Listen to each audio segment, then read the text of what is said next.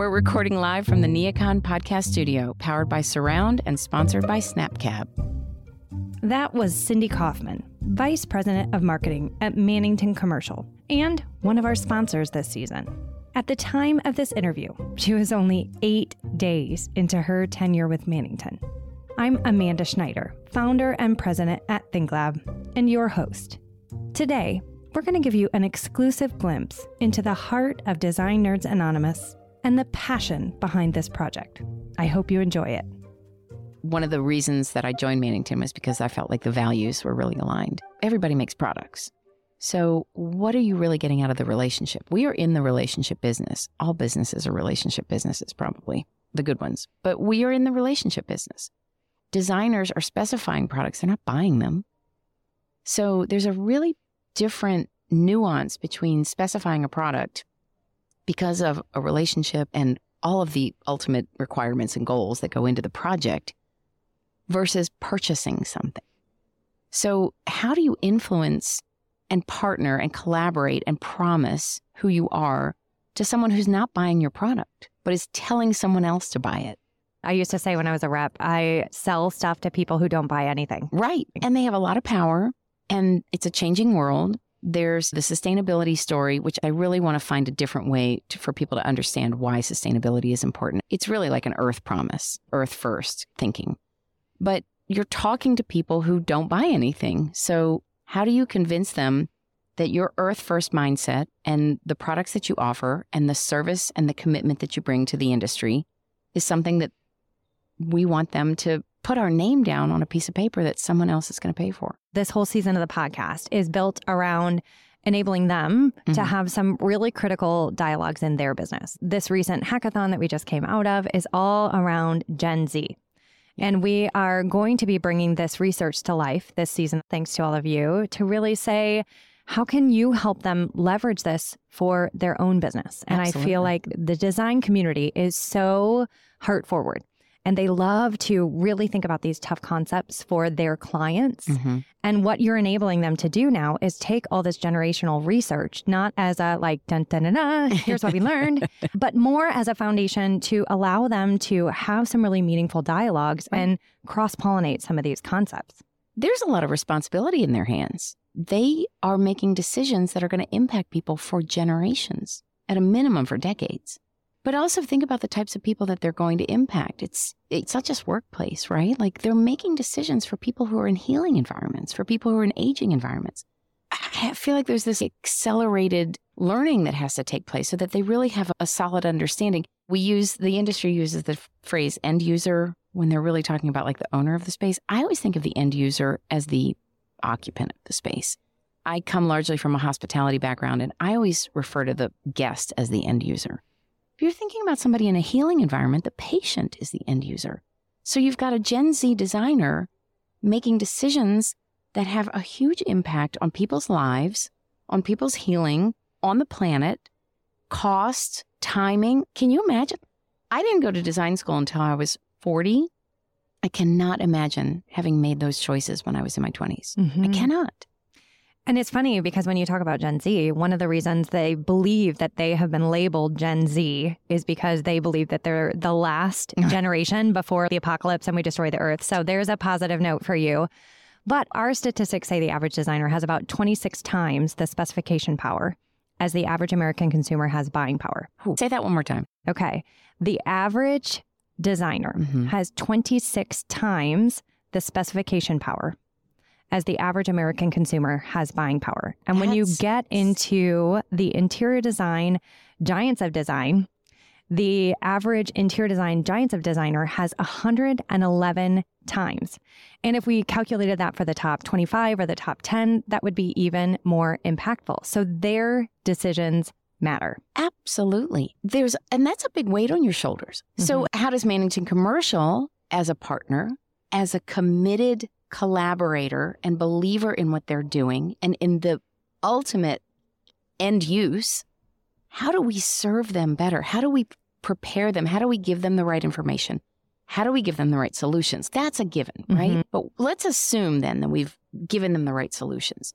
How do we also support that decision making and prepare them I want to go back to this partnership thing because I think that's really important in connecting it to, we've done all this research on Gen Z. We have 9 different topics that are going to make their way into various episodes this season where we invite outside the industry experts in to talk about how we need to look at our own businesses, how we need to activate Gen Z. One of them is the authors of How the Future Works, which are, I don't know if you've heard anything about the Future Forum, that has amazing statistics. We get so lost in this, where we're going to work, and are we back to the office? Are we in the office? Are we not? I know she's making a face, and I agree with her face.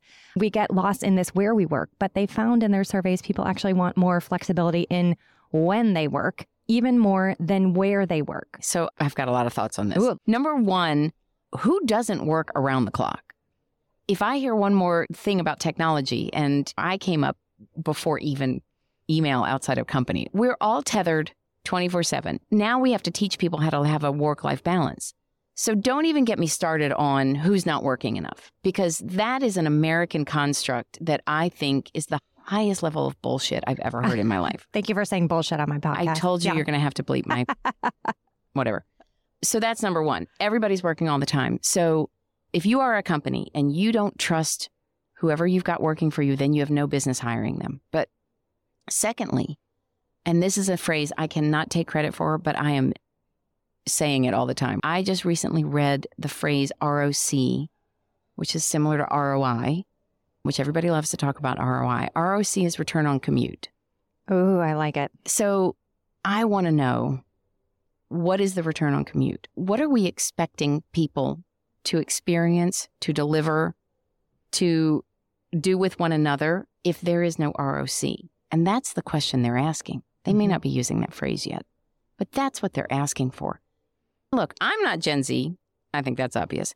But I want a return on my commute.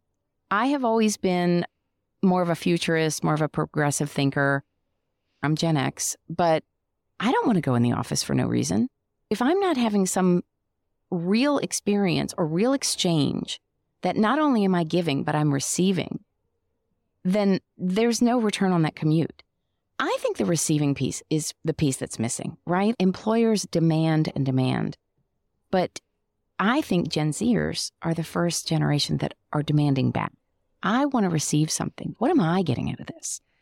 I want to build on that because I think they're maybe not the first demanding it, but they're the first that have the means to do something about it. Yeah. Because I think that's why millennials had the reputation that they did. And that's why when I say generational research, people are like, ooh, because of what we did to the millennials. We said millennials want this, but they didn't have the ability to do something about it. Yeah. Now, if you look at this digital age, the age of access, our Gen Zers can do something about it. There's the gig economy. With one of our season 5 interviewees, Hannah Grady-Williams, I am joining a parent advisory board for her program, Skills, that is teaching young Gen Zers from the age of 14 to about 22, I think, to leverage ChatGPT to build businesses. So my 14-year-old son this summer is entering her competition and will be building and launching a business in a matter of months, leveraging ChatGPT.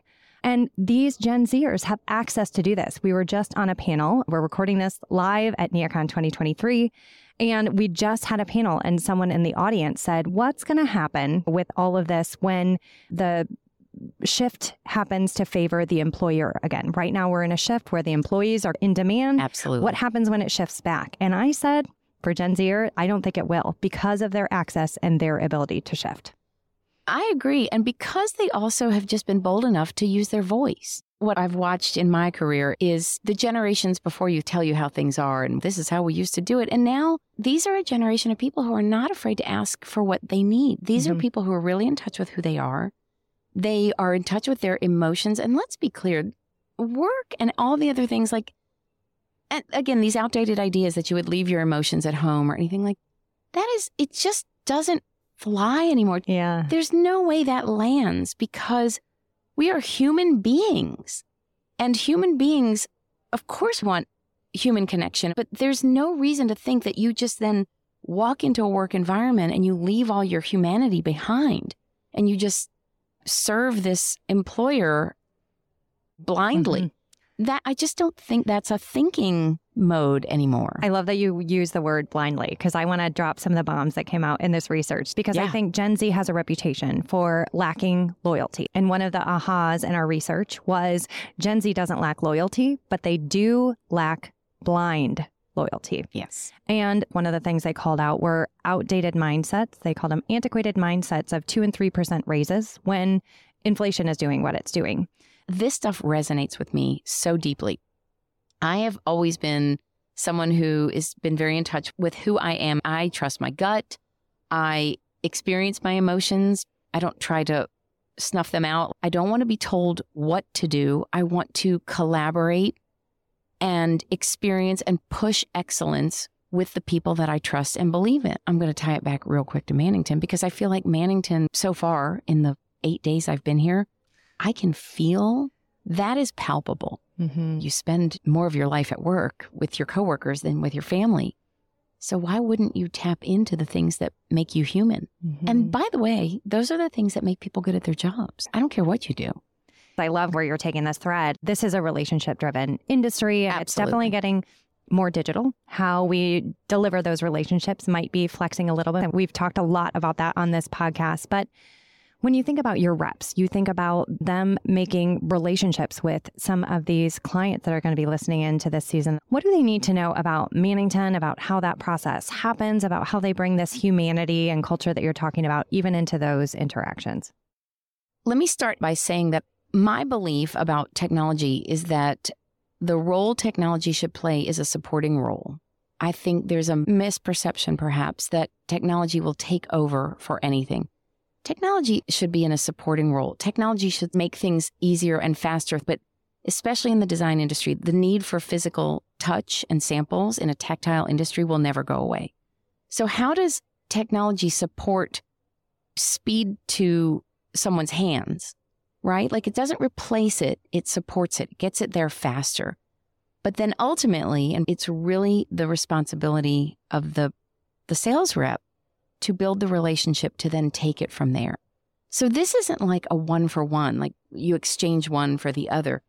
It's like on a continuum, and you begin a journey in one place. But if the journey doesn't end with some human interaction, then I don't think it's really going to succeed. And at our core, we're all people, and okay, we'll label us consumers. And I don't care if it's a B2B relationship. Everyone is a consumer in that definition. So you need to treat them like consumers. And consumers want to be understood. They want to be met where they are.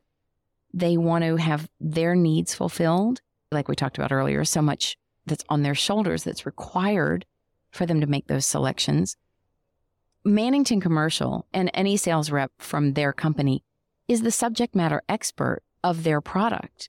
And a designer cannot be that subject matter expert, nor should they be expected to be. So again, it's like we have to bring that information to them. And technology can help. It can get you part of the way there. It can bridge a gap that maybe used to exist in just how long it takes to get things to people. But now it really behooves the sales reps to go in and be that subject matter expert and explain all of the nuances to how a product performs, or what it's going to look like on the floor in 5 years, and how it needs to be maintained, and how it's going to support the real end user, how it's going to support the environment and what is being expected of that environment. Because we have expectations of the environments. We're there to do certain things. So how does the flooring support that? And it's our job to tell people that, to tell designers that. They can't be expected to know that. One of our phrases is help me, don't teach me. Yeah. Right? Because I think we come from an era that was like educate, educate, educate. And in this day and age where 15 minutes is the new hour, we have to be a lot more time efficient. And I think that is a lot of the research that has gone into this, is how to create these phygital journeys, especially for digital natives. And one of our interviewees this season talks a lot about digital natives versus analog natives, and how those buying journeys, as you talk about consumers, are very different depending on where you, quote unquote, grew up. Exactly. And I think we all operate under this golden rule of treat others like you'd like to be treated. But if you treat an analog native like a digital native, it's going to be a negative experience, and vice versa. Vice versa. Yeah, exactly. The other piece I would layer onto that is about experience, right? Help me, don't teach me. But then the layer on top of that is, how do I experience what that is about? And that's where the relationship comes into play. So how do you create something that's experiential, that they'll remember, that forms some sort of emotional connection to them, that they can lean into? And that's, to me, is the additional helping me and then letting me experience something that changes my thinking. I want to make sure we talk a little bit about this season of the podcast and what excites you about what Mannington is gifting to your clients. So let me just run through a few of the topics. We did the 6 months of research with all these interior design giants of design. And so it's things like creating culture. We're talking about gamifying career paths for these firms and how they can help do that. We're talking about purpose and really instilling a purpose-driven culture, how to do that. We're talking about new ways of learning and new ways of thinking about learning that involve different forms of self-serve and really leveraging the human elements for what they're leveraging. We have this generational expert, Hannah Grady-Williams. She's a Gen Z advisor to CEOs. We even have a Google expert on belonging. She works for the Google XI, which is a Google Experience Lab that is all about Google events and blending the physical and digital to make a meaningful experience where everyone feels that they belong. Right. So with her, we're exploring relationship building. Right. So my goal as the puppet master of this season and all of these amazing people, for each of these episodes, we have an outside of the industry author that is bringing some level of expertise. Most of them have written books this season. We're bringing these outside voices, but then we're coupling chapter 2 interviewees that are from these top 10 interior design giants of design who have, to me, this exponential power because they're not only applying it in their own businesses, but they're able to shout this to all of their clients that are going to be able to apply these concepts in their business. And you are the enabler of this season to bring this great insight. We're really excited to partner with you guys because I feel like that's what this is about. Partnerships happening at all levels. The part that really resonates with me and jumps out at me, especially as I'm very new to the Mannington family, is about purpose. We've just released our first ESG report. And sustainability and our Earth First mentality is really going to start taking a front seat. We openly admit that we are not there yet. No one is. This is a journey that we are all on together. This is part of our purpose. This is something that we are infusing from every level of the organization. And we want to help our customers understand what we're trying to achieve and how they can help along this journey by making the right choices, by putting the right products in place. So in us partnering with you guys and bringing this content to life and this research to life really helps, I think, solidify that understanding that we all should be marching along on this common purpose, because if not, we're not going to have any place to live for a lot longer. And that just speaks to how we view the world and how we view ourselves within the world, which I just love. The values that Mannington Commercial has about doing the right thing, controlling our own destiny, work hard, play hard. These are the values that our company lives day to day. But our purpose is really the foundation of all of that. And we want to connect with our customers in a way that brings meaning to what they're doing. It's hard to say that this is a big responsibility, but maybe if there's a softer way to help them understand their place in what we're doing and what impact they can have on the world, then we're happy to be able to bring that to life. And I think then to bring that to life, not only for their businesses, but to exponentially affect, if you can, through efficiency and process and through how your reps work with them in this relational way, now empower smarter decisions, smarter product choices that have that 26, that 111 times to impact the industry overall. Absolutely. Those statistics are mind-boggling. I've never heard that before. That's crazy, but it's really powerful. I feel like that should be plastered everywhere. How do we convince designers that the power is theirs? I think they know they have the power. I think they just don't have the time. That's a great point. And that's another reason that our sales reps are out there supporting them. That is what Mannington Commercial is here to do. And we should be putting time back in their day, just like technology is, but from a different perspective. So how do we harness all of those resources, technology and people and relationships, and really push that into creating more space and time in someone else's life, and then ultimately having a really good outcome for the real end user? Design Nerds Anonymous is a proud member of the Surround Podcast Network. Discover more shows from Surround at surroundpodcasts.com.